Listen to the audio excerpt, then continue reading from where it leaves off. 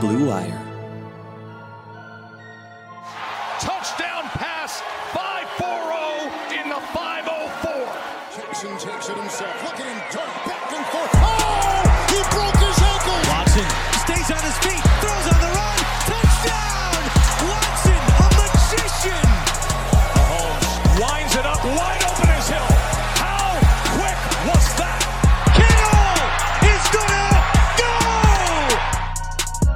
Welcome back here to another episode of the My Sports Update Football Podcast. I am your host, Ari Meirov. This week's episode is brought to you by BetOnline.ag, your online wagering experts. The NFL season is a week away. 1 week from Thursday, there will be a real regular season football game on to watch. Chiefs versus Texans. It is finally here. And it's finally starting to feel like it's really coming back. You know, fantasy drafts are happening. We had a big trade with Yannick Ngakoue getting traded from Jacksonville to Minnesota. We saw Leonard Fournette get released. We saw Logan Ryan finally sign with a team, the New York Giants. We unfortunately saw an injury happen to Derwin James as he is out for the year with a knee injury. But it's really finally starting to feel like, oh boy, it's happening. Like the season is really going to start. And it's really only going to get busier from here. All teams around the NFL will have to release around 20 to 25 players this weekend as cutdown day looms. Recent history also shows that we always have a couple of big trades this time of year. You know, we've seen Khalil Mack, we saw Laramie Tunsil, we saw Jadeveon Clowney. That all happened on Labor Day weekend, on cutdown day. So buckle up. It is really going to get wild. As always, have your notifications on for the My Sports Update Twitter account because, as I said, it is really going to get busy in these next few days. All right, on to this week's episode. And last week, of course, I previewed the AFC with Jordan Schultz of ESPN. Go check that out if you have not done so yet. This week, I previewed the NFC with ESPN's Diana Russini. And this was a long one because, first of all, the NFC is just stacked with so many good teams. And this conference also just had a lot of movement this offseason with players moving around and trades. And Diana really had some interesting takes on some of these teams in the NFC. I won't spoil anything now, but I am curious to hear what you all think about it because I found some of them to be interesting. This type of year, anything could happen. So it's a really interesting and fun conversation with her. Also, near the end of this, we also kind of went off topic and we started talking about, you know, news breaking in the NFL and that process and some memories from these past few years. You know, the Andrew Luck retirement and all these other stuff that have gone on in the NFL and just life as an insider. And, you know, I think you guys will enjoy that as well. This was, it was a really good one overall. But before we go to Diana, a quick word from our sponsors. As you all know, we are a week away from NFL Sundays, and with NFLSundayTicket.tv, you can stream every live out-of-market NFL game every Sunday afternoon on your favorite devices, plus Red Zone and DirecTV Fantasy Zone channels. Never miss your favorite teams and your favorite players, no matter where you live. NFLSundayTicket.tv is your key to the best NFL Sundays, and now you can get 15% off your subscription by using the promo code BLUEWIRE, BLUEWIRE at checkout. Once again, visit NFLSundayTicket.tv and use the promo code BLUEWIRE. Also, while you will be watching your games, you will also need some food. DoorDash is the app that brings the food you are craving to your door. Ordering is easy. Open the app, choose what you want to eat, and your food will be left safely outside your door with your new contactless delivery drop-off setting.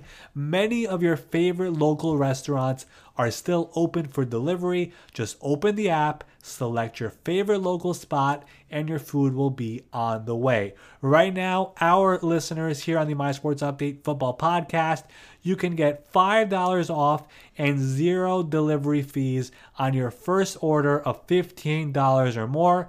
Download the DoorDash app and again, use the same promo code BLUEWIRE, BLUEWIRE. Again, download the DoorDash app and use the promo code BLUEWIRE. All right, so now here it is, my full discussion with ESPN's Diana Russini as we preview the NFC. We go division by division, talk about all the teams here. And again, this conference is fascinating. There are so many good teams, so many intriguing teams. We had our agreements, we had our disagreements in here. I am curious to hear what you all think, so let me know in the comments, let me know on Twitter, let me know in the reviews. Whatever it is, I do want to hear what you guys think as well. But now, here it is. Here's my full discussion with Diana Russini. All right, joining me now here on the My Sports Update Football Podcast. She's an NFL reporter, host, and insider for ESPN. You see her on various ESPN shows throughout the week. It is Diana Russini. Diana, thanks for taking the time. What's going on? How are you? Hi, it's so good to be here. I'm such a gigantic fan of yours and, of course, your updates. I would not have had a summer of unplugging, I'll call it, without you, because you do such a great job of making sure you send out the news breaking information and you get it. And I hope you don't mind, but I've told so many people in my life about you to follow you. It's like, you don't even follow Schefter anymore. Just follow this. This is what you need. No. Adam is the guy. Adam is number one. But you know what's funny to me? I've told this to other people as well. You know how some people growing up, they look up to athletes? I kind of always looked up to Adam just because of his commitment and the grind that he has to what he does. And that is probably one of the main reasons I kind of started the account in the first place. Just because, he is on top of the NFL news world. But then I also realized that there is still so much more that is happening in football, and there isn't somebody who is putting all the notable stuff that's happening into one place, right? There are so many reporters out there. Adam is for sure number one, but there's still so many other things that goes on. Unlike basketball, for example, where there are two people mostly who are reporting everything, in football there are just so many. So that's probably one of the main reasons I started this. And of course, it's grown to this point, which is just incredible. But yeah, he's one of the biggest reasons why this ever even started. That's great. Well, congrats on your success of it. And you're obviously a must follow. And, to add to Adam, not only is he obviously just a great reporter and the best at what he does. There's a lot of us, but he is the best. But he's also just a great person. And people ask me all the time what he's like. And I said, well, he's intense, he's serious, but he's also one of the best teammates I've ever had in terms of gathering information and making good decisions. He's helped me really navigate the league. And sometimes even getting my own way. He's really good at reminding me to just stick to the facts, get the news, get your sources lined up, be clean about it, and you'll start to build a decent reputation when you start adding up a lot of big wins. Yeah, for sure. And I actually remember the first time I spoke to him. It was about 2 years ago, I would say. It was with Twitter DMs, and he was the one who initiated that conversation. And I remember telling myself that morning when it happened that he really didn't have to do this. Like, he really didn't have to go and DM me and offer help the way he did. And then I told myself, you know what? That's the type of person that Adam is. And, ever since then, of course, I've gone down to Bristol. I got to meet him. I got to meet you. It was about a year ago when that happened for the Fantasy Marathon last year. And ever since that, of course, this podcast got started. And a bunch of you people from ESPN have been coming on this podcast. And I, of course, greatly appreciate that. So on to this week's episode. And as you know, Diana, last week we previewed the AFC with Jordan Schultz. We're going to preview the NFC this week with you. And I'm really excited about this, really looking forward to it, just because this conference is super intriguing. So let's start with the division that just had a big trade. That is the NFC North. The Vikings get Yannick Ngakoue from Minnesota. They pair him up with Danielle Hunter. I love that move. Green Bay won this division last year. They didn't really do that much to improve this offseason, though. Chicago, of course, has a quarterback competition. And then I really don't remember a year that has had this much hype for the Detroit Lions like there is right now. So speaking of all the Detroit Lions hype, Diana, on July 28th, I saw you make a bold prediction on Twitter that the Detroit Lions will win their division in 2020. Do you still have that stance now after seeing the Vikings make this trade the other day? Oh, I absolutely do. I definitely feel like well, here's what happened. I stuck my neck out on that prediction. I was unaware that so many people were hopping on it already, and which, nothing better than making a prediction, being like, oh, I got some company here, because I can tell you I have about 4 others that are out there floating that nobody agrees with, but we'll get to that later, I'm sure. Mm-hmm. So I just think Matthew Stafford is the most underrated quarterback probably in the NFL. I just don't think we do enough or give him enough credit. So many of their problems, unfortunately, have overshadowed his ability, what he's been able to do. Obviously, the Matt Patricia, I'll just call it mess a bit, and that transition to being a head coach, I think, made it tough. But I liked their draft. I think we could probably debate this. I know a lot of my colleagues don't agree with me so much on the moves they made there. I like what they did. I thought they were patient. I thought they were smart. I think they obviously needed to improve their defense. They needed to get a good running back with, DeAndre Swift. I think that's going to do nothing but just improve that offense. I think this is the year that it can start clicking, and the adjustments that Matt Patricia, from what I've heard, from even just talking to some players on that team, there's become a comfort with him and those relationships. I know last year we talked a lot about some strain there, but I really like what I'm hearing coming out of camp. Yeah, it's kind of interesting because it really isn't just you who is saying this. I've seen Mina Kimes, your colleague, say this. I've seen Peter Schrager say this. I've seen Jeff Schwartz say this. I've seen a bunch of people who I respect being really high on the Lions. And if you really look into the numbers, this is a team that was 3-12-1 last year. They lost 8 of those games were 1-score games, which is just insane. Stafford, of course, got hurt. But, if you actually look at Stafford when he was available last year, he was putting up the best numbers of his career, and he really is one of those quarterbacks in the NFL who really is underrated and underappreciated. But really, I'm not really concerned with this offense. I think this offense should be great, right? The receivers, Golladay, Marvin Jones, Danny Amendola, Hawkinson year 2, I expect him to leap, to have a big jump this year. And then the 2 running backs with Johnson and Swift. My concern really is with the defense, and ever since Patricia got there, it just hasn't really been good. And the plan every offseason has been, let's just add more former Patriots, right? And they did it again this offseason by signing Duron Harmon, Danny Shelton, and Jamie Collins. So I don't really know what to expect from this defense because, as I said, it really hasn't been good. Darius Slay is no longer there. You add Okudah, you add Desmond Trufant into the secondary. Is it safe to say, though, if this is not going to be a winning season, that this is it for Matt Patricia and Bob Quinn? I definitely think if there's a tandem that's going to be on the hot seat early on, it will be them. They went heavy on the defensive side. You kind of mentioned it, free agency, trades, the draft. We obviously know with Jeff Okudah. But even if you look at the offenses that they're going to be facing coming up here, they're facing, I think, something like between the 9th and 10th easiest passing offenses, which should really get them off to a good start. And just basing this on schedule, right? Not that we want to dive into that too much, but that's going to give them some momentum early on in terms of improving and giving that confidence to their defensive side of the ball. But keeping that in mind, along with these pieces that they added, if they come out flat, I would not be surprised this season if we saw a coaching change there during the season here. I can't really think off the top of my head right now who else would be on the hot seat as early as him, but I feel like Matt Patricia has definitely has a target on his back here if they're not successful. Yeah, well, listen, they had to put out a statement at the end of last year just to announce that Patricia and Quinn are coming back. That's never a good sign, right? Because it kind of signals that we consider moving on, but we're giving you one more shot. So they really have to win this year.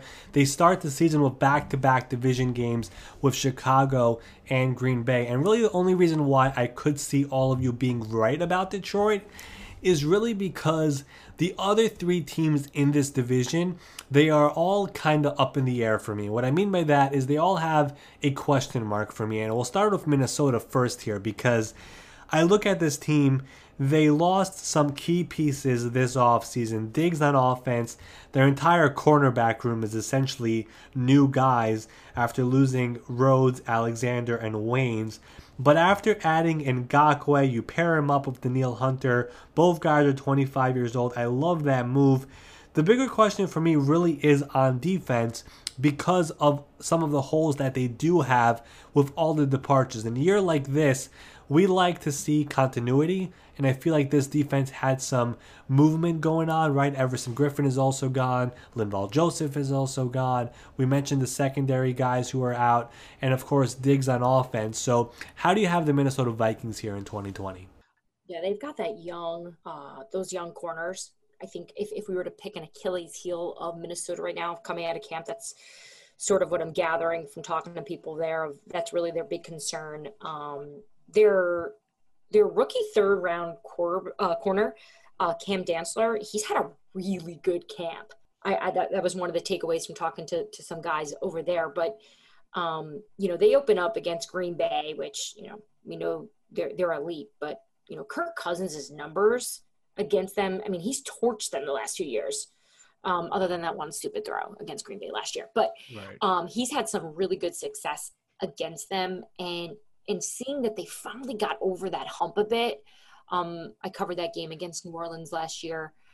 To see them take that step, I remember being in their locker room, and no one would say it on the record. No one would actually go, yes, we did it. This felt like the monkey on our back, but it was so evident. And even talking to people on the staff, I remember feeling this relief, and it was excitement to move on, but it was that they knew this was sort of weighing over them. And Kirk, look, I struggle with Kirk, and I have since his days in Washington when I covered him. Every time I want to make it this season, I'm going to buy into him being an incredible quarterback. He's going to break into the top 10.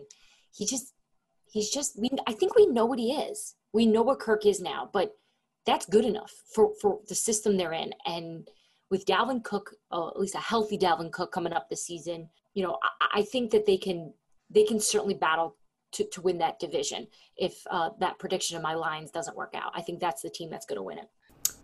The thing about Minnesota for me is Garrett Kubiak, of course, is going to run this offense now. People think he was anyways running it last year, but we're going to see a lot of Dalvin Cook. We're going to see a lot of Alexander Mattison. We know Kubiak likes running the ball. The thing about Kirk Cousins, by the way, and I know you brought him up, I feel like he gets a lot of unfair criticism because this is somebody who at one point last year was an MVP candidate, right? And he was able to get that playoff win last year over New Orleans, in New Orleans. That was big. I feel like the arrow is finally pointing up for him. And then defensively, they obviously lost pieces, as I said before, but adding Ngakoue, putting him with Hunter, these two guys are going to get to the passer. And they also have Barr, they have Kendricks, they have Anthony Harris, they have Harrison Smith. They have a solid defense with a solid group of players. Yeah, there are some other concerns there, but I do feel like Minnesota is a team to beat in the NFC. I know you have Detroit, but the team that did win this division last year was Green Bay. And this is a team that this offseason, for me, did absolutely nothing that makes me think, oh yeah, they're going to get over the hump. Because if you look at this, unless you think Aaron Rodgers is going to go off this year, what's going to happen if Davante Adams gets hurt? They have no other viable number one option. Are they going to be a run-centric team now? Because they did draft Dillon, even though they have Aaron Jones and Jamal Williams. And then defensively, the last thing I remember about the Packers is them getting run over by San Francisco. And defensively, the only thing they changed was they added Christian Kirksey and Blake Martinez is gone. So they're running back the same group essentially. What do you think of this team? Oh, there's no question that Aaron Rodgers is coming into this season with nothing but frustration and anger. We can, we all see it, we know it, which is why I think he's going to have, if people can stay healthy, I think this could be a career year for him. I just can't doubt him. But in the same token though, this team declined to really add any significant weapons in the passing game for him. And that's gonna be a problem. So the run game, what Matt LaFleur wants to create there, this smash mouth, sort of Kyle Shanahan-esque / Sean McVay-esque offense. We know that they were all together. They all have this, they all ripping from the same playbook here. For me, everyone kept talking about the drafting of Love there. For me, it was like, well, actually what they're doing, they're committing to this run game. It is clear they are picking, they are picking Matt LaFleur over Aaron Rodgers. And look, LaFleur's been really vocal about it, right? His desire to run the football effectively has been a priority for him in 2019. That was something he was pretty frustrated about. So adding, a really big, athletic, thick thigh running back in that second round, and A.J. Dillon, which I love that A.J. Dillon's taken over sort of the thigh videos. And, it was like Saquon Barkley owned that space, and I forgot about them. I'm like, oh yeah, this was Saquon's space. Now it's all about – that's all I see coming out of camp. I'm like, I like this guy's thighs one more time. It's so true. But I think it's just reinforced the Packers' desire here, right? They just want to run the ball while limiting, the overall rush volume that we saw from Aaron Jones last year, who was the main guy. So the fact that they've invested in this is where it's going to be. So I hear what you're saying about, we know Devin Funchess opted out. They lost Allison. They moved on from Jimmy Graham. If these receivers if Devontae Adams can stay healthy and this run game can take off and Aaron Rodgers comes in like this angry, pissed off guy that he is, I think they can be really good. Now on defense, look, Kenny Clark is freaking awesome. He's such a good player, but they're free. Well, they attempted to spend a lot in free agency, which was shocking to really improve their defense. But I don't think it's going to be enough. I think this is going to be one of those teams like the Cowboys where their offense is going to be their strength and their defense is going to wind up being the reason why they don't go as far as they should. Yeah, I mean, the last vision that we have of the Packers defense is how they got run over by Raheem Mostert in that NFC Championship game. And as I said, they really didn't do that much to improve on that side of the ball. But I want to stick with the offense for a second. Why do you think it is that they did not go ahead and sign a receiver? Why not sign Robbie Anderson? Why not sign Emmanuel Sanders? Why not draft a receiver in a loaded receiver class? Why were they so quiet? Why do you think that was? It almost felt like rebellion to me. It was like stubbornness. And I never got any on-the-record comments from anyone in the organization of what their thought process was besides building and growing. I mean, you look at all these different franchises that have had quarterback issues. Green Bay Packer fans have no idea what it's like not to have a question mark at the quarterback position for the last 20 years. Mm-hmm. There have been no question marks. So in one regard, the organization actually stuck with the formula that has worked there and is what they're accustomed to. So if I'm a Packers fan, I'm psyched that there's a plan in place, but it's also a tough pill to swallow in the now. But what kind of problem would you rather have? No receiver or no quarterback of the future if Jordan Love turns out to be the guy? Obviously, you've seen a lot of the reports coming out of Green Bay that, he's a rookie. He's struggling. It's a weird offseason. The project. These guys aren't getting exposed to the things they do. That is really my biggest – we talk about this at ESPN so much, our biggest question marks for each team. And that's going to be my consistent concern. The first year head coaches and these rookies and these rookie starting quarterbacks on having just such a strange amount of lack of time really to understand these systems and the cultures of the NFL.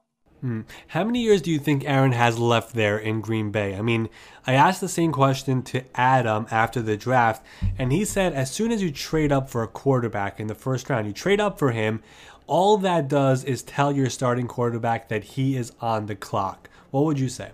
Yeah, they definitely made it clear. This is it for him, and Aaron knows it. He spoke about it. He knows he's not finishing his career. I say after this year. I think after this season he goes. Which is nuts, right? Because he actually may be playing really well. We don't know where he's going to be at.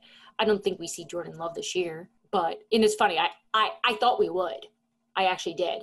Really? Before camp, I would have said, all right, we're going to see this kid if they just come out of the gate just slow and there's tons of injuries, but I don't think so. I think this is going to be a redshirt year for him and to just sit, watch, and learn. Yeah, I don't think we see Jordan Love this year, but if Aaron Rodgers is gone by next year and he becomes whatever it is, a free agent or the trade market, whatever it is, that would be absolutely insane. I can't even imagine how that would look, who would get him. Obviously a while till we get there, but that is it's a bit of a bold prediction there if he's not going to be there already in 2021. All right, one more team here to cover, and it is the Chicago Bears in the NFC North. This is a team that I think really cannot waste another year of this defense. They finished last year 8th against the pass, 13th against the run. They have Mack and Hicks. You add Robert Quinn, that's amazing. Eddie Jackson, he was pretty good last year, even though the picks were down. I don't really think this defense will be as good as 2018, but it still has the pieces to be great. The obvious question is at quarterback. So I guess let me start with this. Matt Nagy said he will not announce the starting quarterback until right before their Week 1 game against Detroit. Who do you think wins this quarterback competition? I think Mitchell Trubisky wins it. I think he does. I don't know of it. I haven't talked to anyone there about where they're at. At the end of August here, early September. I think it goes to him. I think this is it, though. This is going to be the last run for him. This is his last shot. Obviously, them trading for Nick Foles as immediate competition tells you how they feel about him. But every time I count Nick Foles out, by the way, obviously I'm fooled, as I think a lot of us are. Yeah. This is what's tough, though, right? You look at Mitchell Trubisky's weapons. He's got the lone bright spot of really Allen Robinson, who has potential to be so good. But that entire passing game last season struggled so much. Rushing game, not much better either. You don't really know their identity because they've struggled at the quarterback spot for so long now. And the thing is, I believe in Matt Nagy. When they hired him, I thought that was going to be just a really improved leadership and vision, and I like his offense. But I'm getting impatient now. It's like, enough. Like, we need to see this. And from a defensive standpoint, they gave up so much for Khalil Mack, and he's proved to be incredible. But at some point here, this defense needs some relief. This offense has to get going because they're not going to be able to hold them up all year. They're not. But I predict that we're going to see changes at the quarterback pretty quick.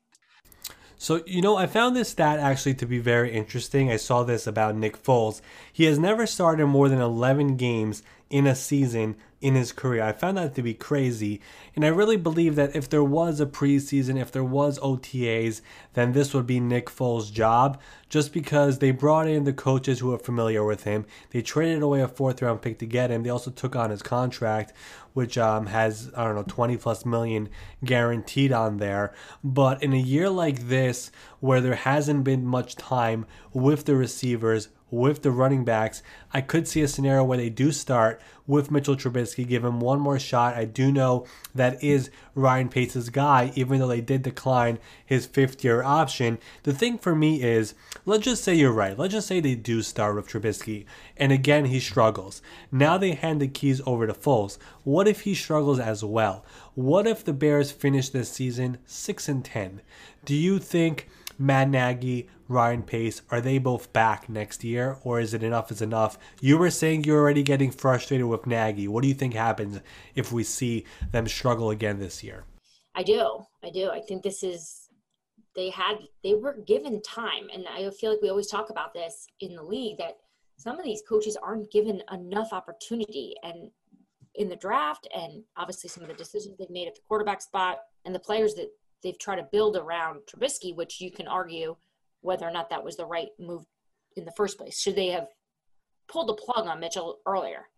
And I'm sure this is going to be something that's going to haunt them. We know Leonard Fournette's on the market now. I'm curious to see if perhaps the Bears get in on that. I'm sure by the time this airs, we'll know where Fournette will be. But he certainly could be a gigantic help for this team in their run game. But yeah, in terms of the coaching there, I have a hard time believing that they could get through this if they have another losing season, and it's pretty clear that they're going to have to start all over again.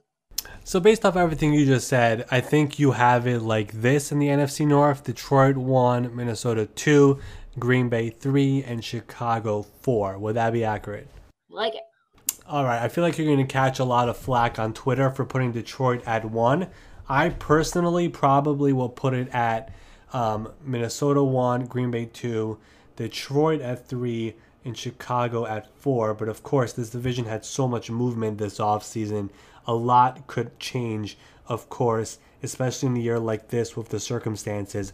All right, on to the NFC South, and you know the Saints very well. I mean, you're connected all over the NFL, but I feel like the Saints are one of the teams that you're closest with. We all know what the Buccaneers did this offseason. The Falcons, they were super hot at the end of last year, and then the Panthers just made a bunch of changes this offseason. I think the Saints are the team to beat here. I don't think it's a debate. I think you agree with that. But I want to start with the Buccaneers because I'm all in on Tampa Bay. But then I saw last week that you said they won't even make the playoffs, which shocked me. It shocked me because people who listen to this podcast know I'm all in on Tampa Bay. I think they're going to be legit this year. As I said, I think New Orleans is one, but I think Tampa Bay is right behind them. And then you come out and say that, and my mind was blowing up. What's going on here? You're like, what does she know? I know nothing. Here's what I know. I know that Tom Brady, of any athlete I've ever covered in my life, likes a pattern of behavior, likes schedule, likes things the way he does it, routine. I don't know if you have anyone in your life who's like that, but I do. And the simplest things throw them off. And this would have been a conversation to have pre-COVID of just him going from New England to Tampa Bay, just the culture change. Can that locker room change to the standard of what Tom Brady needs and asks for? That's really what my doubt is. Can the rest of them step up to Tom Brady's eliteness the way he liked it in New England? Because you talk to New England players, and I've talked to a bunch of them since Brady has left. And some of it's just casual about, what do you think of Tampa Bay? How do you think they're going to fare? And I should add, by the way, I did have some Patriots players text me after I made that prediction that I'm not far off. Like, they have the weapons, but that doesn't necessarily mean that this is the year, because Tom is so maniacal about how he wants things that unless these guys all buy in and follow suit, which they could, but if there's a couple bad apples, it's not going to work. It's tough to build a culture in 1 year, in one season. So you have a quarterback that's going in to a Bruce Arians offense, which Bruce has said publicly, this is really going to be more of a mixture, which I've said from day one, drop the word mix. It should just be one thing, Tom Brady's offense. Right. Because there's, no matter how smart you are, no matter how much experience you have at 43 years old, there's going to be a learning curve there. So you need to give him everything he needs to make it work for him, not for you, in terms of that offense.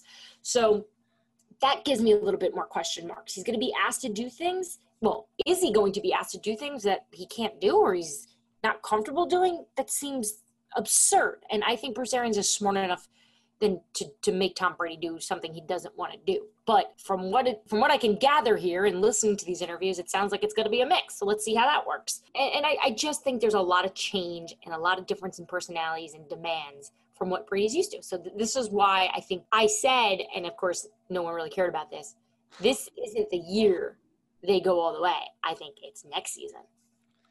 Interesting. Okay, fine. I'm going to make an argument here because you're just mad at me right now. I'm not mad at you because I understand where you're coming from. But I'll tell you this much. Brady has been working out with his guys all off season long. Even when the NFLPA say don't do it, he did it. He doesn't care. Yeah, on a high school field. What does that do for you? Who cares what field it's on? He's with the guys. No? I know what you're saying.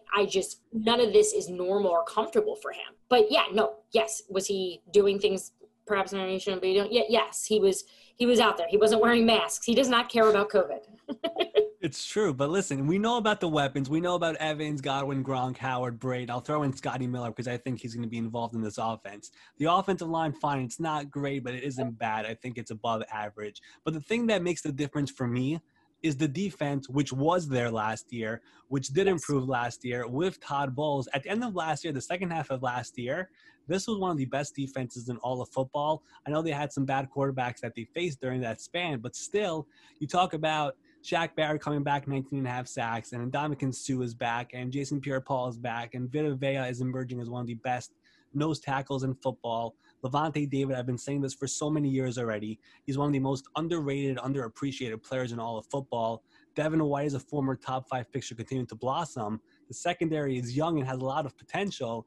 Like, remember last year, this defense kept on coming on the field all of a sudden because of Jameis interceptions. You had 30 of them. They won't have that this year with Brady. I mean, I know people say don't get excited about a team that does a lot in one offseason, but I feel like this team is only going to improve because the quarterback changed and because the defense was so good last year. Okay, so you skipped over the offensive line. So I want to get to the defense in a second, but this is one of my bigger concerns. I remember last season when I was talking to opposing defensive coordinators facing the Patriots, they all said the same thing to me. This isn't just one, this is multiple defensive coordinators just kept pointing out how skittish Tom Brady is. He led the league with 33 throwaways during the season. He does not want to get hit. And I don't think this offensive line is good enough to keep Brady upright. And if he gets hurt, they're going to have obviously much bigger problem with Tom Brady not being out there than you would have expected. I'm not even sure what we can expect from them after that because it's going to get ugly. So with that being said, let's talk their defense. Obviously, I think we can both agree Todd Bowles has done an outstanding job with them. And I think they were most underrated defense last year. I really did. We would talk about them, but obviously it was hard to really highlight them because Tampa they just weren't playing that well at the time. But yeah, this is the bright spot. I think we're going to keep focusing on Brady bringing something, but I think the defense, if I'm going to agree with you, if I do think they make the playoffs, I think it's because that defense has been together and they've done it and they've got what I think is the blueprint for what's working for them. You cut down those, I was going to say fumbles, but Jameis really wasn't fumbling that much as he was just throwing the ball away. And think about how much the defense could be off the field this year with Tom Brady if he plays well. So, yeah, I'm with you. I get the take here of that we focus on the offense, but their defense is really the studs. And they are. I'm not taking that away from them. So in that case, I could see a scenario where to start the season, the Bucs defense is the ones leading the way. And then as we get into October, November, December, eventually Tom Brady and the boys on offense will start clicking, and then the Bucs will be a real threat. I really can't really see how they don't make the playoffs. I understand where you're coming from, where you're like, I want continuity. I want a team that has the quarterback from last year. I get all of that. And a year like this, it's tough to make those picks. But this is a team that has a defense. It's a team that is getting the greatest quarterback of all time. It's a team that had a quarterback last year that had 1 billion interceptions. It's a team that has so many great weapons and a great coaching staff as well. So if I was making my predictions right now, I would have Tampa Bay in as a wild card team somewhere in there, especially in a year like this as well, where from now on there are 7 playoff teams in each conference compared to when it was always 6. So even a better chance for them to make the playoffs. I do understand though where you're coming from. I do want to put Tampa Bay to the side for a second. Let's talk about the team that we all agree is the team to beat in this division and arguably in this conference, and that is the New Orleans Saints.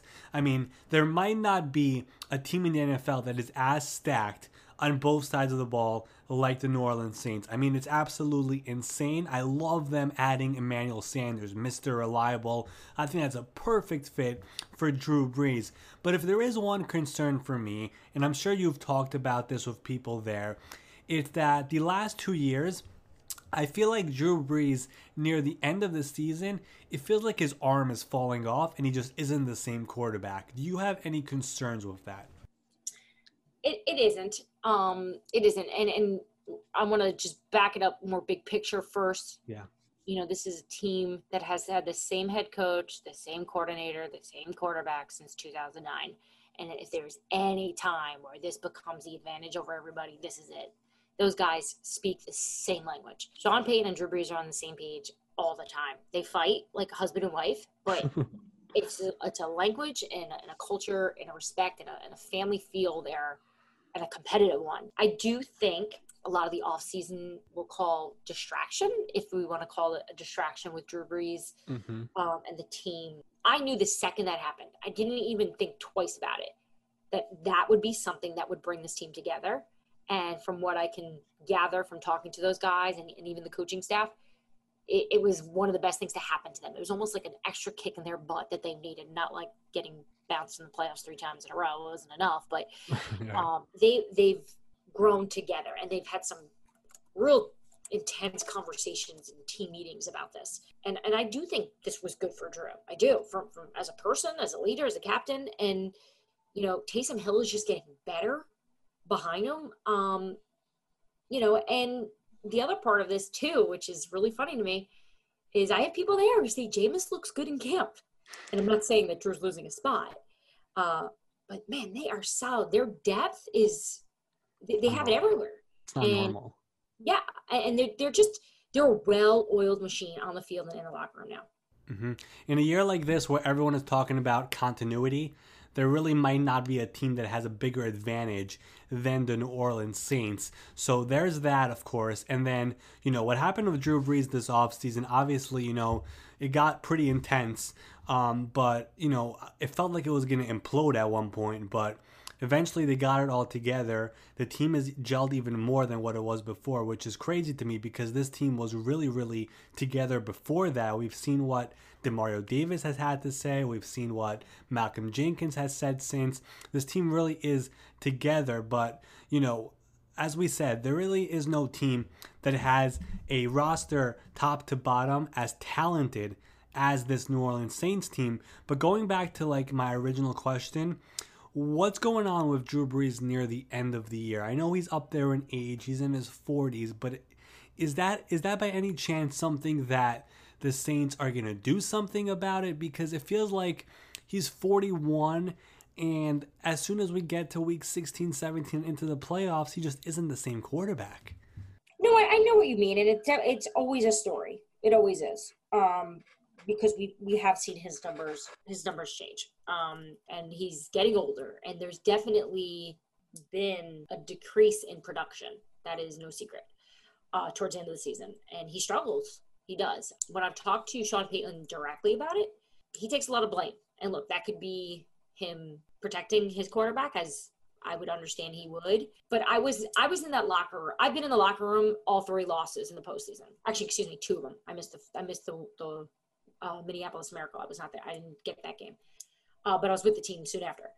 And I'm around these guys so much, and I get to have an opportunity to talk to them and have real conversations, and they vent. They tend to vent well, but they protect each other. And I never gathered a frustration about Drew. Yes, was there a little bit of their offense needs to be better, they need to do this. That wasn't it. So I don't think it's a concern. I don't think this is a team that doubts what Drew Brees can do. I just am curious to see what they're going to do to make sure this isn't going to be an issue this season, knowing that they are all in to win this year. And that's one of my biggest takeaways of covering the Saints now is just, this is like Super Bowl or bust in their mind, which seems like the Saints every year, which, it's funny. When I started to cover them closely, they stunk. They were so bad. And my second year covering the league, they started to get good. And the guys that are still there always say to me, you don't know what it was like when it was so bad here. You're used to winning all the time.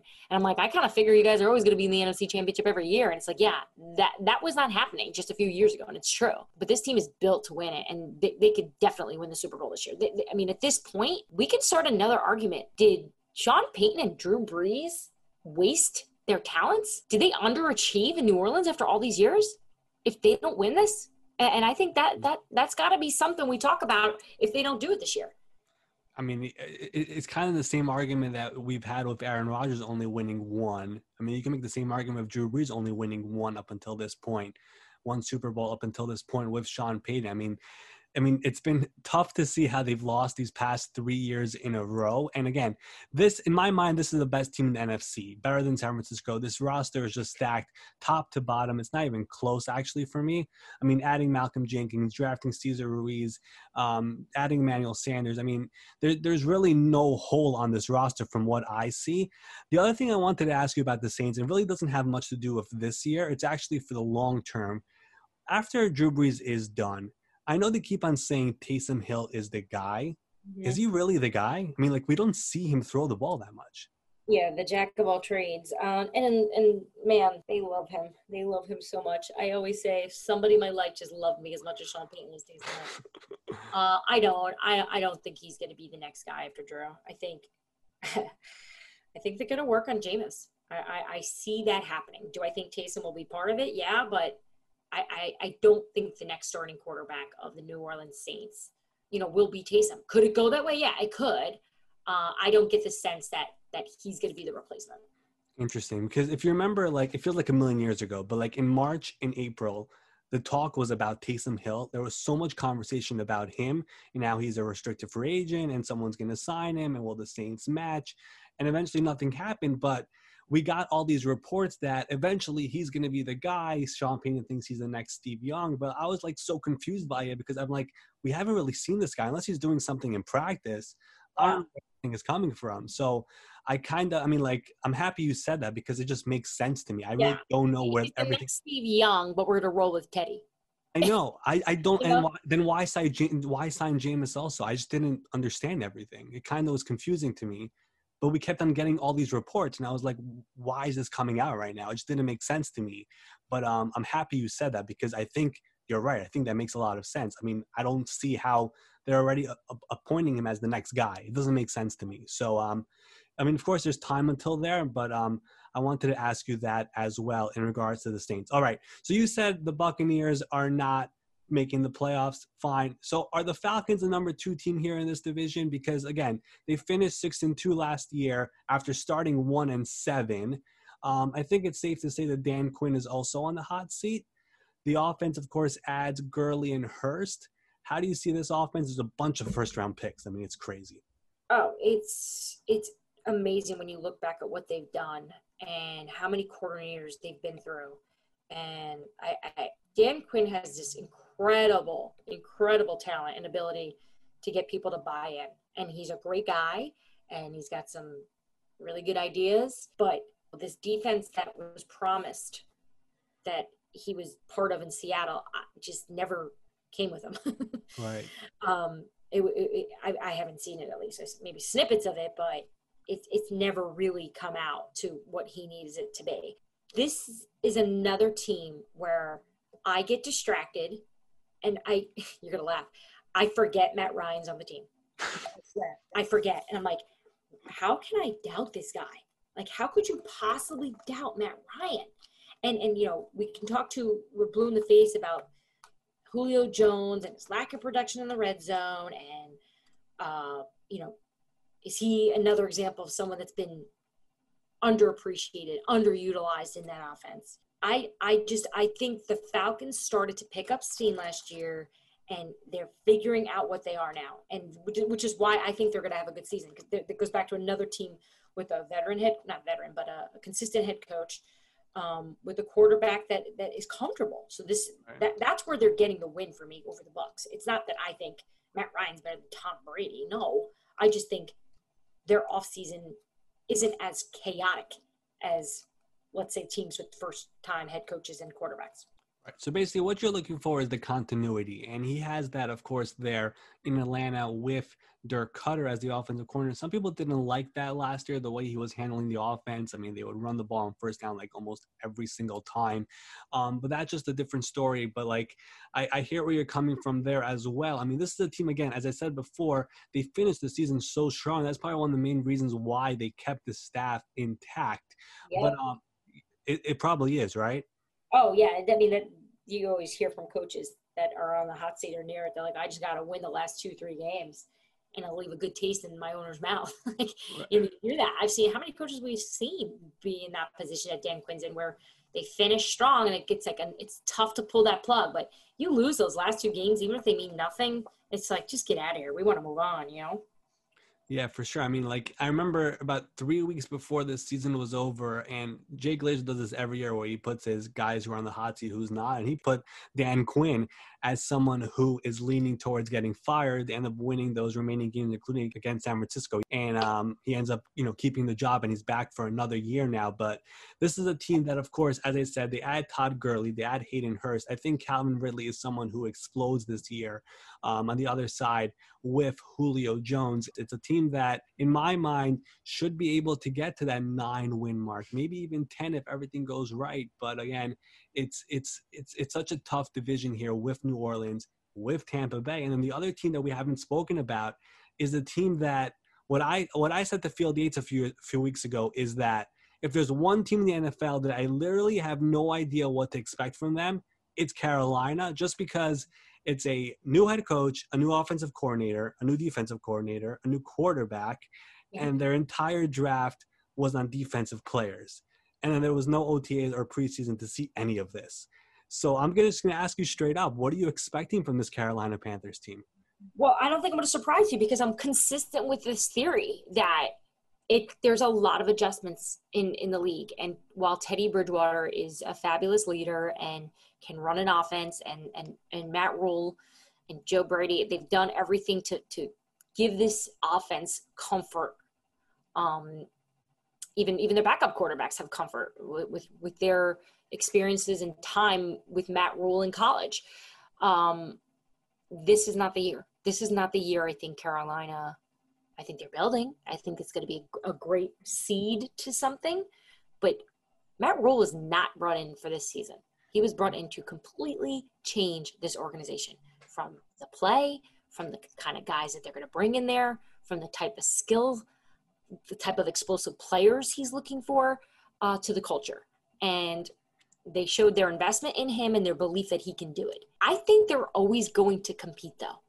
I don't think this is a team that we're going to see and be like, oh gosh, they're really rebuilding.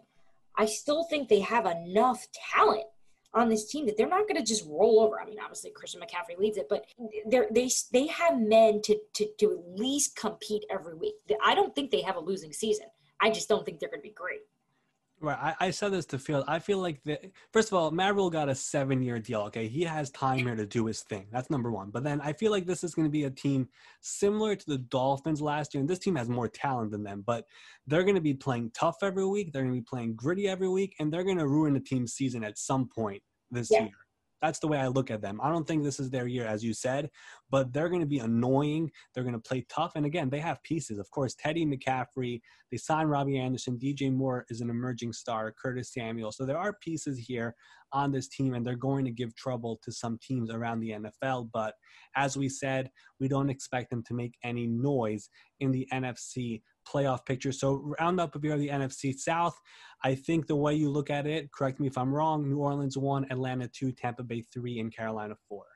I like that you're keeping track of this. So end of December, I feel like you're going to send me a real aggressive tweet like, hey, you don't know anything.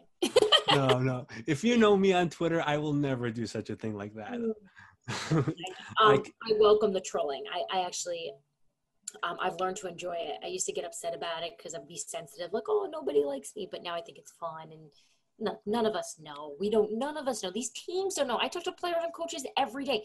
I talked to a head coach today, and I said, hey, just trying to pick your brain on some stuff on your own team. I'm not looking for anything else in your division. Just how's your team right now? And he's like, all due respect, I don't know. I don't know. I think we're all right. I think my system's working. I think the cultures are, I don't know. And he wasn't being funny or cute. I think that's the way a lot of coaches feel right now, because there's no real test without preseason games. You're going up against your own guys. So, I think there's so many teams that are at such a disadvantage for not, by not having these preseason games. That, the Washington football team is the one that stands out to me the most. Man, they could have used some preseason games just to see where Dwayne Haskins is at, see what this offense is. I don't have questions about their defense, but, we could go through every team and why they need it. But I just think there's some that are really desperate that could have used some real game reps. Yeah, for sure. Listen, I mean, this year is without a doubt the one year that, even if you're making predictions, you could throw it out the window probably by week 4, just because there's going to be so many changes you don't even know what to expect. You could have a player who goes on the COVID list on a Saturday. You could have so many different things happen, which ruins the team's week. In a year like this, it's hard really to predict anything.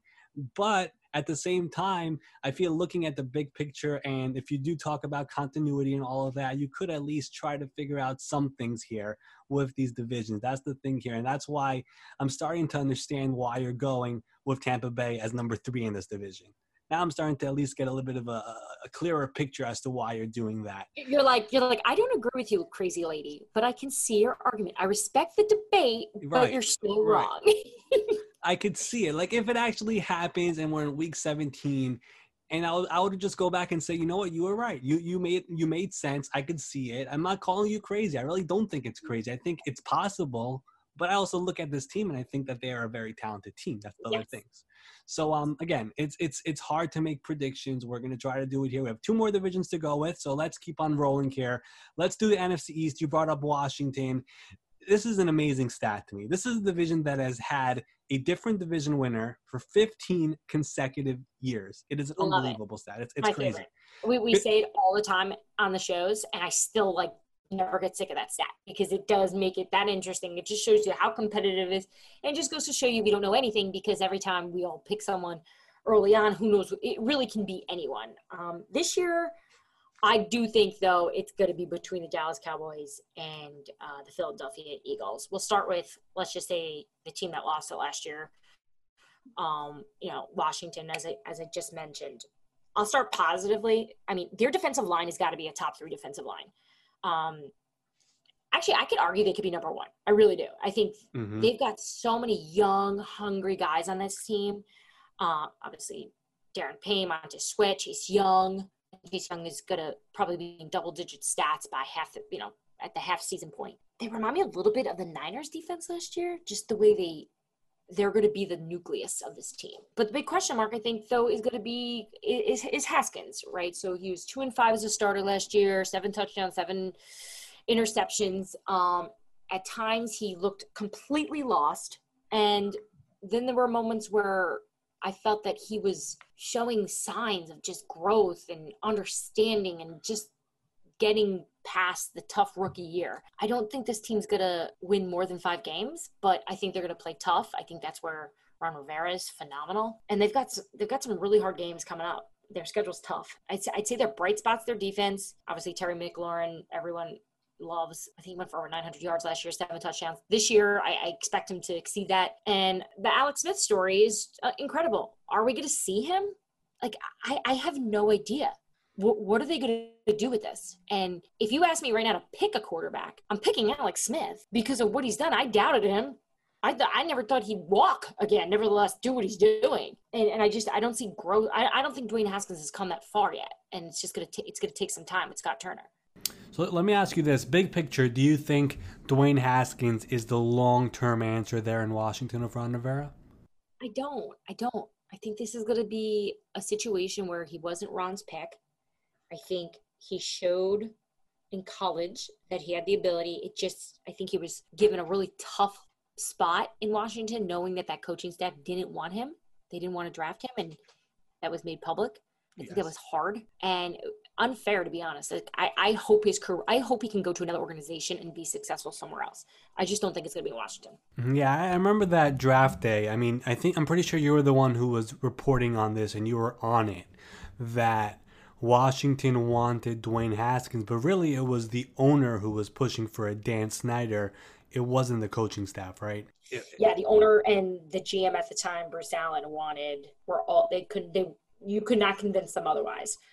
There were some people on the coaching staff that wanted to go defense. There was, I know, a few guys on offense that wanted to go with Daniel Jones, but they couldn't win that war. Interesting. So let's talk a little bit about Daniel Jones and the New York Giants. You know, I'm here from New York, and the talk of town right now is Joe Judge and the way he is coaching his team, the old school fashion, making his guys run laps if they make a mistake. What do you think of the way he's doing his thing right now in his first year as the Giants head coach? Love, love, love, love, love. You love it? People like it? I don't think. Yeah, I love it. I'm all in on this. I think it's an improvement. Look, this team, what they've been doing was not working. They need discipline. They need focus. They need a clear picture and identity of what they're going to be. And they need their butts kicked a little bit. They have stunk. They've absolutely stunk the last 2 seasons. And you look at who's been successful in this market, in the New York market, which I'm in with you, you know, Bill Parcells and Tom Coughlin, was it painful at times? Do you hear players to this day complain about them? Yes. But ask those same players who were the best coaches you had. Most of them say Tom Coughlin or Bill Parcells if they played under them. Mm-hmm. So I always equate it to school. I hated the teachers that were really hard on me. But if it was my history teacher, for example, for me, my 7th grade history teacher was really hard and tough. But I remember everything she taught me, 20 years later. I remember everything because she was hard on me. So in the moment, it's painful. But winning's painful. Success is painful. That's what it takes. And that's a formula that works. And everyone loves to make this argument of, well, Bill Belichick's assistants, they never win because they try to be him. I think if Joe Judge can just be authentic to who he is in his voice, why would you not take the formula of Bill Belichick? I'd do the same thing, but just make it authentic to him. Just make sure he's adding himself and having that relationship with the players and the care and that touch that's true to Joe Judge. That's not just Bill Belichick. I think that's when people buy in. I think that's in life. If you feel like people are being genuine and authentic, you tend to buy in because that's who they are. They're not a fraud. And I don't think what he's doing is fraudulent. I think he sees something. He was with Nick Saban and Bill Belichick. It works. So let's do this again. Let's run it back, but I'm going to do it my own way. So I'm all in for what he's doing, knowing that, they also, I think they've got a great coordinator in Jason Garrett to help get Daniel Jones developed, to clean up the fumbling. So many turnovers last year, right? They were third in the league at turnovers. He was sloppy. But I think Daniel Jones can get fixed, and it doesn't hurt that they get the best running back on the planet on their team. For sure. Listen, Daniel Jones, the fumbling problem is fixable. That's the thing. And he showed a lot of potential last year, and the weapons are all there. You mentioned Saquon, Tate, Shepard, Slayton, and of course, Evan Ingram, who I know you love. So there's all of that going on there. And then, I always thought the whole thing that Joe Judge is doing, I feel it was just overblown by the New York media. I feel like it's not that crazy. I really don't think it's that crazy. I feel like New York just gets we're one way or the other, right? So, so I grew up, or at least my family did. We're Jets fans. So we initially hated Eric Mangini, and then we grew to love him because the team was getting better. It was hard and it was tough, and he was a jerk at first, and he was awful in terms of his personality.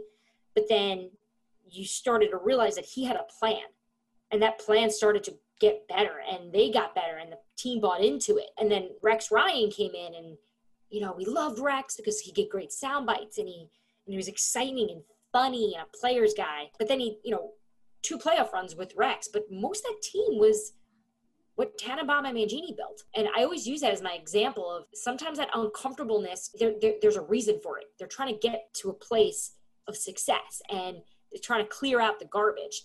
So I think the New York market just doesn't like those types because they're not giving you anything either. Joe Judge doesn't give the media a lot right now. Neither does Matt Patricia. Anyone, Bill O'Brien, anyone that comes to the New England Trade, they're the same way. They're all like that.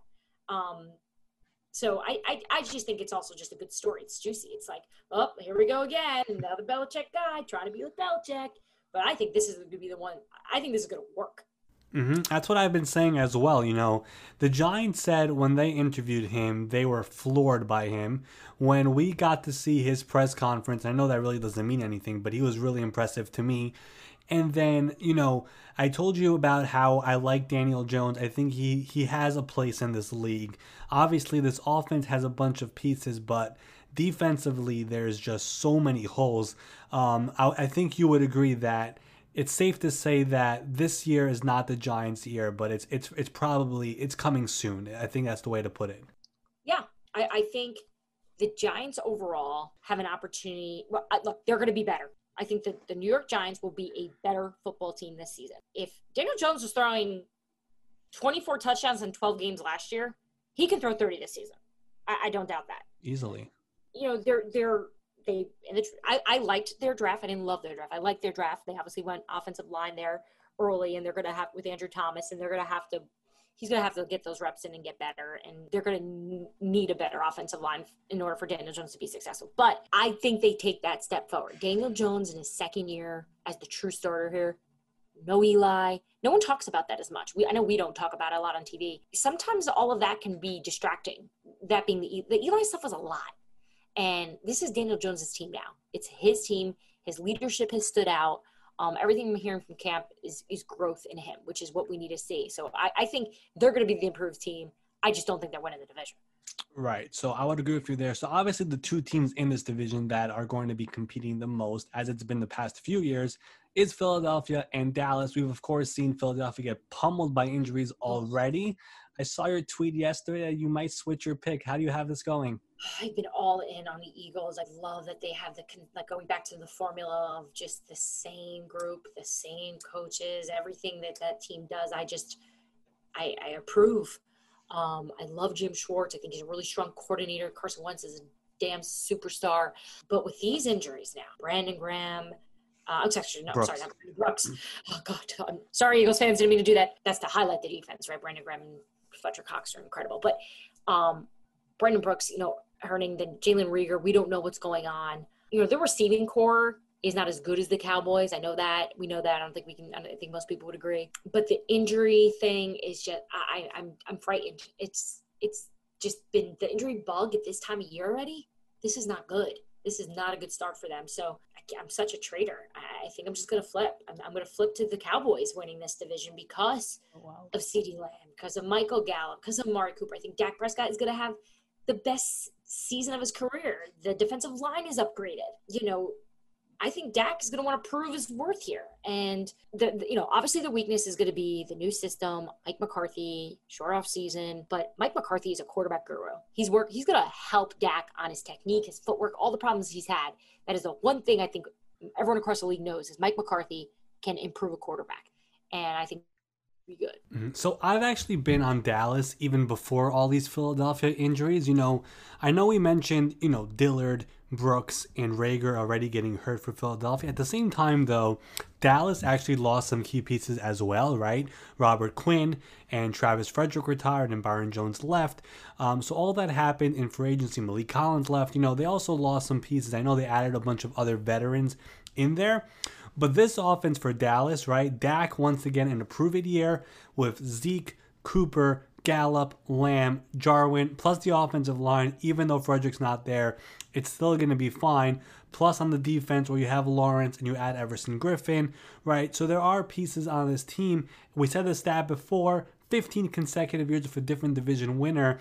I think it goes to 16, but I think it's going to be neck and neck once again, like we've seen in previous years. The other thing about Philadelphia, which I do like, first of all, Darius Slay, Javon Hargrave were two massive additions on defense. Hargrave is another one of those underrated, underappreciated players, under the radar signings from free agency. He was a key piece there in Pittsburgh. Now he comes to Philadelphia, pair him up with Fletcher Cox. That's pretty scary. The other thing that people keep on saying is Carson Wentz is injury prone. I disagree with that. Look at Carson Wentz last year. This team was pummeled by injuries last year as well.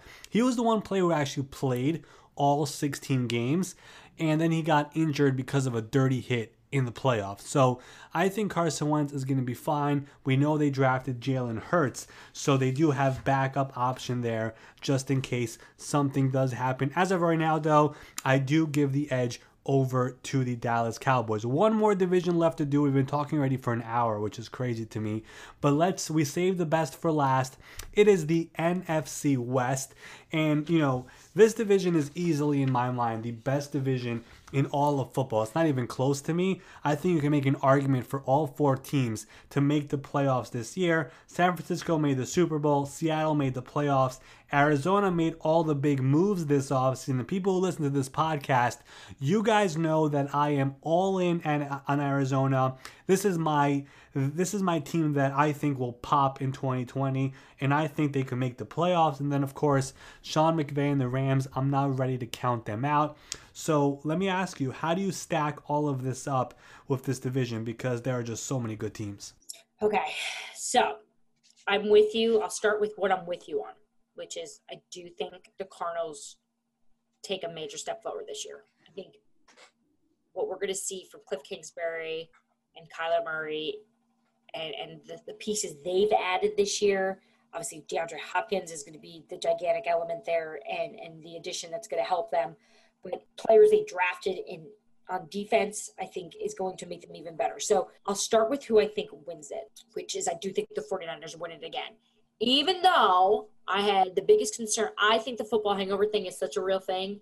Whether you win it or you attend it, we see it every year. I don't think I need to lay out that much evidence. We've seen it. It's very rare that you see a team go to the Super Bowl, win it or lose it, and come back and be just as great the second year. But I do think that the Niners have that special X factor of Kyle Shanahan and understanding of how they want to do things on top of a fantastic defense. They signed up the players they need. They added Trent Williams. I mean, what? That's the biggest move this offseason. I feel like just went unnoticed because I know. It didn't get attention it deserves. It deserves so much more. And guess when we're going to really probably start flipping out about it? After week one, when we see them. Right. Like how we forgot. That's sometimes, we all have such short-term memories covering this league. It's like, oh yeah, I forgot. Trent Williams is incredible. He's the best left tackle I've ever seen in terms of covering the league. Like it's been, at least when I covered Washington, he's the best player on the team every year. Not even close. Mm-hmm. So obviously just a big addition with having him. So I'm going to say that the Rams are going to lose the division. I'm just so out on them. They were so the flavor of the year, the Wonder Boy, and I don't think they have what it takes this season. I liked some of the moves they made, but I don't think Jared Goff is going to have a good year. I don't. This is where I think Arizona is going to have the lead. This is where I think comes in second in the division. Where did you have Arizona in the division? I have Arizona third, but they're making the playoffs, and I could see them being second. And I want to talk about Arizona a little bit because I find this team to be fascinating. Okay. Let me just run through this for you because, first of all, we know about the second-year leap of quarterbacks, right? We've seen it each of the last 3 years with Wentz to Mahomes to Lamar. So I think that quarterback is going to be Kyler this year. Year 2 with Cliff. And this is the thing. Cliff said this earlier this offseason. Nobody really picked it up, but I saw it. He said that the biggest mistake he made in his first year as a coach was that he did not unleash his offense in the preseason because he wanted to keep it a secret for week 1 last year, right? And because he did that, they started off sloppy. You remember they started against Detroit. They couldn't score. They eventually tied that game, ended in a tie. But they started off slow, and eventually as the season went on, they started to click. Now, into year 2, you add Hopkins, you have Fitz, you have Christian Kirk. There's this guy, Dan Arnold, who everyone is talking about. I don't know if you've heard about this hype, the former Saints tight end. Everyone is talking about him as if he's going to be a very big piece in this offense as well. I don't know if you've heard that, but that's something else that's going on. But I feel like this offense is locked and loaded and ready to go. And then defensively, this is the thing that is actually very interesting to me. Chandler Jones, another player who's so underrated, sack master, doesn't get that much attention from the national media. Jordan Phillips, Devon Kennard, Isaiah Simmons, you add all of that into this defense as well with Budda Baker, who just got paid, Patrick Peterson, Jordan Hicks, Brian Murphy in his second year. There are pieces on this defense. And as you were talking about continuity, this is a team that is going into year 2 with the same head coach, with the same defensive coordinator in Van Joseph. So I'll say it right now. I'm all in on the Cardinals. I feel like they do make the playoffs. And I actually feel like they're going to cause trouble in this division. I could see them playing around and causing some serious problems. Oh, for sure. And let's not look past Kyler Murray's his wheels, right? Like, yeah, he is such a good athlete. And I feel like once Kingsbury made some of the adjustments during the season to both the run game and the passing games, that is what stood out. Like, that was the lone exception. The quarterback sneaks, all those designed quarterback runs for him really helped improve them. And Cliff Kingsbury's always said that, that Murray is one of the best dual threat players ever. So I think that's always going to be their biggest advantage, which is going to make them that much better this year. And he had to adapt to that offense. And it was like a really young group of receivers. And this is where I think DeAndre Hopkins is going to really help Kyler Murray take that next step, that growth. Hop has a way of getting the best out of you. I remember talking to Deshaun Watson about what DeAndre Hopkins brings. And he's like, he does things that you don't even see on the field, that you can't see, that you don't understand what he's doing in terms of making us better. So to have that veteran experience, that veteran wideout, that trustworthy guy, Larry Fitz as well, you know, this is going to – I think we'd be disappointed as NFL media if this team wasn't good, because I think everyone's in on them. I don't feel like everyone is in. That's the thing. I really don't think everyone is in on that. I feel like everyone is talking about, Kyler Murray's here. And I was like – I was thinking it last year. I'm like, this kid's going to be really good next year. But now we're here. So I feel like the Lions are getting more hype than the Cardinals. No. I'm telling you. Really? I follow things pretty closely. I don't see that much Cardinals. I mean, I've seen people talk about Kyler. I haven't seen the Cardinals as a whole, though. Which, real quick sidebar, because I know we've been talking a long time. Have you ever missed an update because you were, like, with your family or doing something that distracted you and you're like, oh, my God, I'm so late on this? Have I missed? Of course, I don't really miss stuff because I'm always on my phone. Like, I have it near me. But there are times that I miss stuff because – you know, you're talking to people, or because this isn't even like my main thing. I do other things here in New York as well. I am busy with other stuff. Like yesterday, I was doing an open house actually here in New York. And then what happened yesterday? Ngakoue happened early in the morning. Something else happened. Oh, the Derwin injury happened. Yeah. During I was like in the middle of talking to somebody, and then I got the update. I was looking at my phone and I was like, oh, shoot, something happened to Derwin. I'm like, oh, not again, darn it. But then like I went to check what happened and I'm like, oh, and it was like there was like 3 injuries in the span of 10 minutes. There was 2 injuries with the Jets and then Derwin as well. So it happens a lot because I'm not always doing football. That's the thing. I wish I could, but I'm not always doing it. But for the most part, I'm usually like, I'm the type of person who doesn't sleep that much. Like I'm awake late and I wake up early. So like the Ngakoue trade on a Sunday morning at 6:40 that Adam broke, I was actually awake for that. So like, I can't stand when I wake up to either a text with the news, a reaction to the news, or even just something simple as looking at my phone and seeing Adam tweet it. Right. Such a panicky feeling when you're in the business, but also really fun. And that's good that you don't sleep much because wean off. Yeah. I've only missed one story while I was sleeping, and it was Antonio Brown getting traded to the Raiders. That's the only thing I've ever missed while sleeping. Oh, man. I'm trying to remember where I was. I know there's so many where I can remember where I was moments in this business, believe it or not, which is weird because there's so many stories. But like, I actually even tweet about it. Like I remember when Andrew Luck retired. I remember exactly where I was, what I was doing, who I was with, and I was actually at a party, and I was like, I need to go. They're like, why? I'm like, I need to leave. I like panicked. Like, what am I gonna do? Go drive to Indianapolis? Like I didn't know what I was doing, but I felt like I needed to be like in my office in front of my laptop near my phone. So I tweeted that last week. It was the 1-year anniversary for Andrew Luck. I tweeted, this is a moment in sports that you'll never forget where you were and what you were doing. Yeah. But then all like half of the replies were like, no, why would I remember that? Yeah, which is weird. That's them not valuing Andrew Luck. That's them just caring about their own team too much. That's how I take it. I don't know. I'll never forget that thing. I mean, I dropped the phone when it happened. It was insane. What's your number 2 then? Like, let's just say that's our number 1 for the last few years. What's your number 2 most memorable? Where was I? Number 2, probably when Odell got traded to the Browns. Yeah, that's a great one. That's a good pull. That's a good one. Yeah. I remember where I was too. It was, by the way, I remember it was during free agency, obviously, and obviously so many things were going on, and then it happened. But like, I got the sense during the day that it was going to happen because I remember it vividly. So you guys were all on ESPN doing NFL special, whatever it was, for free agency. And then I remember, I think Josina was there, and she was the one who mentioned that Odell, the Giants spoke to a team in the AFC North today about an Odell trade.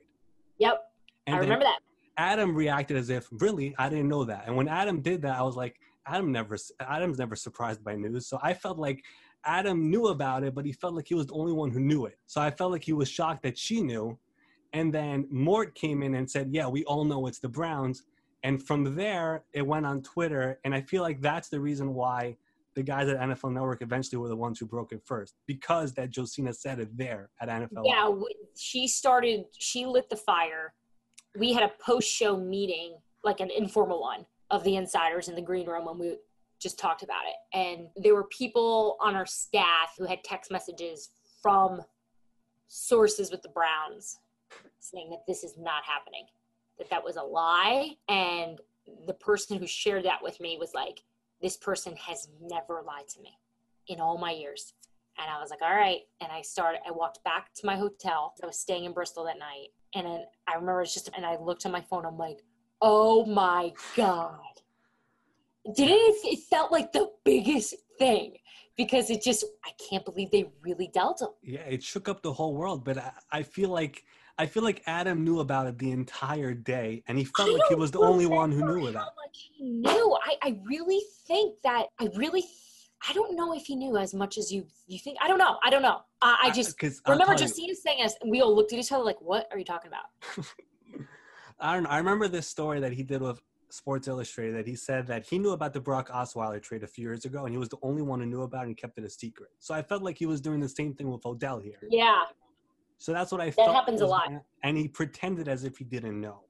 But he yeah, really didn't. No, I could see that. Yeah, and by the way, that it is an incredible feat if you can ever share something with him that he doesn't know. It's like that's what I'm saying. That's what I'm trying to say. It's so rewarding. You're like, I can't believe you don't know this. Like, I've had it happen this year with Teddy Bridgewater to Carolina. I had it. And Mort knew it. And I had like emailed Adam, and Mort chimed in, "Stay on this, Diana." And then Mort took over for me because I needed another source on it, and Mort had a better one than I did. And then Mort broke it, which was great. But it was so fun for Adam to be like, "Wait, what?" It was, But one of them will always have it. They're just, they have so many conversations with so many smart people and people plugged in. So yeah. So if I can get one a year over them, I feel like it's been a success. Yeah, I feel like I remember every story where I was and what it was because I do it all the time. But like, yeah.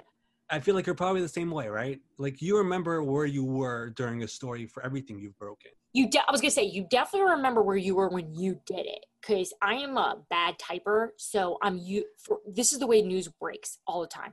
It's always when you're in a position physically, somewhere, logistically, that's a nightmare. An airplane, traffic, somewhere where you need to be in a stable position that's safe and just like you just need a room so you can focus. And almost every big story I've ever broken, I'm at the grocery store. It's never just when I'm at my desk with nothing to do. I'm at the gym. I remember breaking a story in the middle of a Pilates class, and it was I'm trying to remember what and the teacher was like, "You need to put your phone down." And I was like, "I'm leaving." And she like went in the back of her class for like 3 weeks because I didn't mean to be mean to her, but like I was just like, "You don't understand, like this is a big deal. I need to tweet this." It's funny. I love these behind the scenes stories you guys have with insiders because I love these type of things. We're completely off topic right now, but I don't really care. But listen, I think you have one of the best stories ever because you mentioned how you're not a good typer. You once said the story about when you broke Danny Amendola signing up the Lions and how Adam was the one who actually typed it for you. Yeah, we were in the makeup room. And it's one of my favorite stories I've ever heard. I can't believe you knew that story. Who did I tell that to? You told it to Mina, I think. Mina, right? Yeah. And Adam's an incredible typer.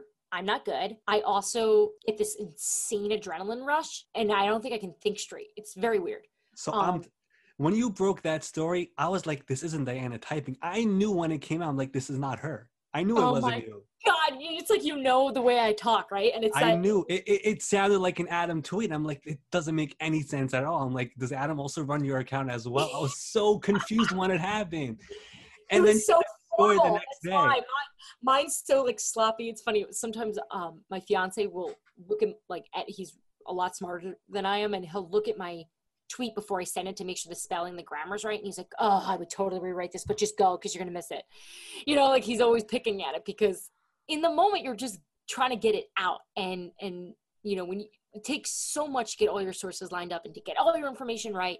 And at ESPN, we run a really tight ship on how we put our news out, and we have to send it to certain people before we put it out. So by the time you're sending it, you feel like 5 hours have gone by. So it's like, I don't care if I spelled Amendola wrong. Just go, for example, that didn't happen, but it just happened. So it's amazing. I love these type of stories. I mean, again, I follow all these things, so I understand it pretty well. I don't know how much the general public cares about all of this, but I've always find it interesting. Like Adam actually said a story on here when he broke LaShawn McCoy getting traded to Buffalo, and he was just lost in Connecticut. And he had no idea where he was.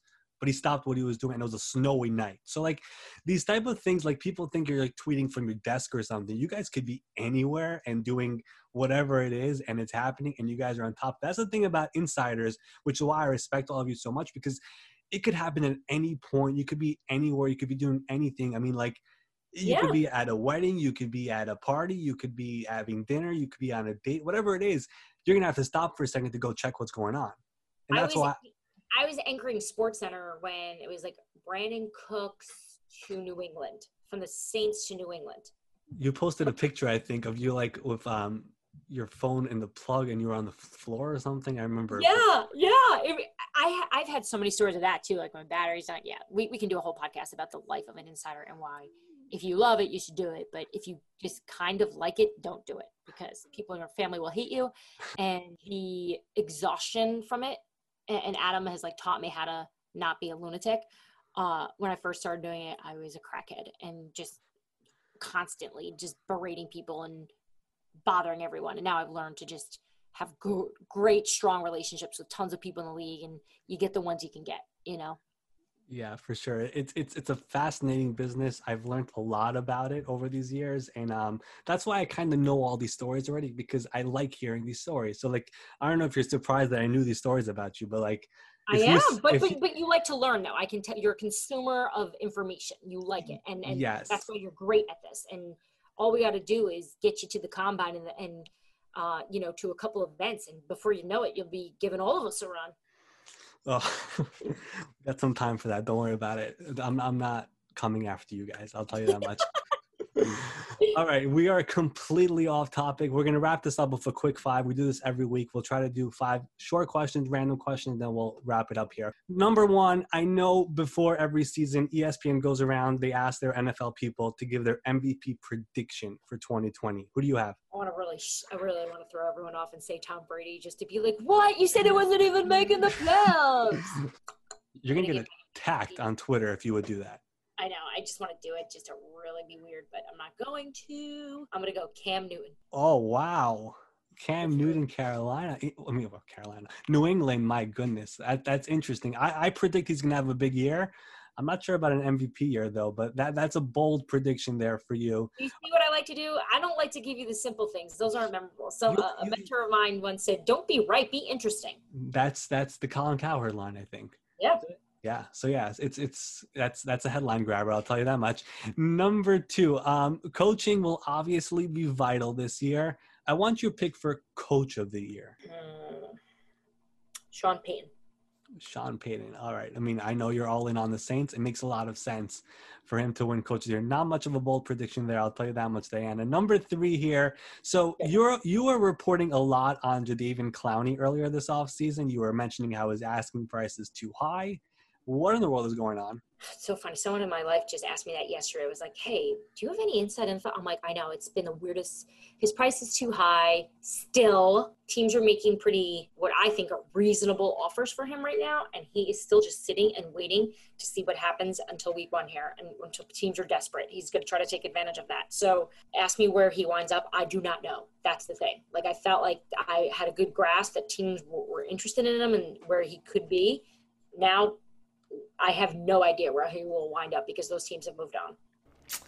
It's unbelievable to me that somebody who was a top free agent back in March is still a free agent right now, 10 days before the season starts. Earl Thomas is also a free agent as well. Number 4, I saw you on the Fantasy Marathon last week. People are starting to do their fantasy drafts right now. Give me a good fantasy sleeper for this year. Ooh, good. Wait, well, first of all, did you watch the fantasy show and see who I took? I saw your picks. Yes, you took Evan Ingram. I know that much. Yeah, I gotta really let that one go. You know what's so funny? I met Evan Ingram one time in my life, and he came right up to me and he said, "Hey, nobody is more loyal to me than you. So thank you." And I was like, "Yeah, thanks. Sure, anything for you." They're predicting big things for him this year, by the way. So maybe this year is finally the year. I'm going to go Tyler Boyd on this one. I just think Joe Burrow just makes such a huge difference for that offense. And I think for Burrow, he's going to need an alternate to A.J. Green. So that's what I'm going to go with. Interesting. You know, Boyd it's funny because I feel like he's another one of those underrated players in the NFL, doesn't get talked about that much. Yeah. And he's a great slot player for that team. And a lot of early reports out of Cincinnati that Joe Burrow is crushing it so far there in Cincinnati. The last question I had here was actually something that we just had a full conversation about. It was about what is your favorite memory from one of the things that you've reported on in the past. So I guess there are more of these, so I'll give you one more if you could. Okay. Okay, so we're not allowed to cheer, right? Because that's weird. None of us can be, if you're a journalist, you're not a fan of any team, you just cover. And last year, they asked every single ESPN analyst who was going to win in the wild card round of the playoffs between the New England Patriots and the Tennessee Titans.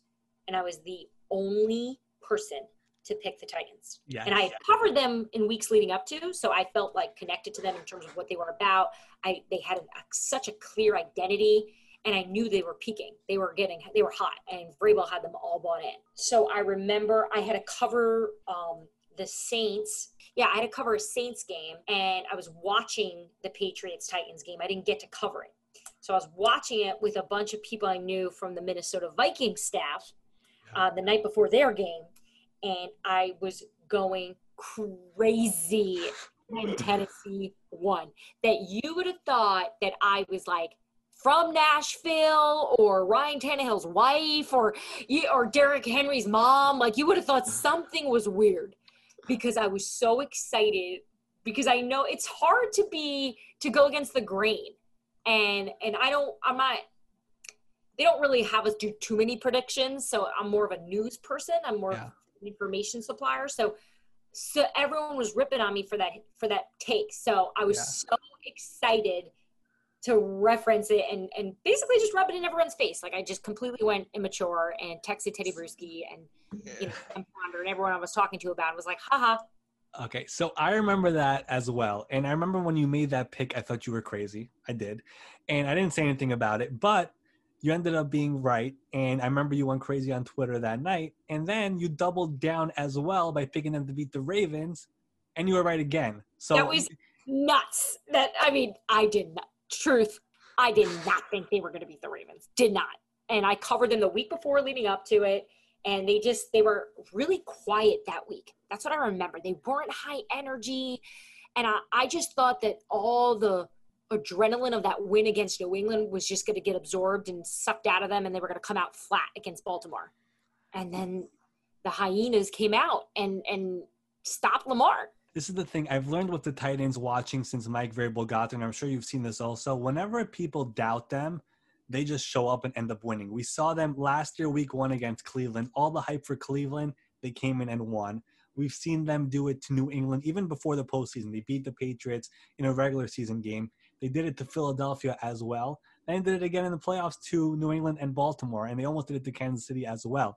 The one thing I've learned with this Titans team is that whenever people are doubting them in the media and everything, Mike Vrabel takes his team in and says, listen, guys, no one believes us. Let's go out and show them that we can win. And they've done it almost all the time. Yeah, they have an incredible way of overcoming that. And, they don't have anyone really special, besides Taylor and Derrick Henry.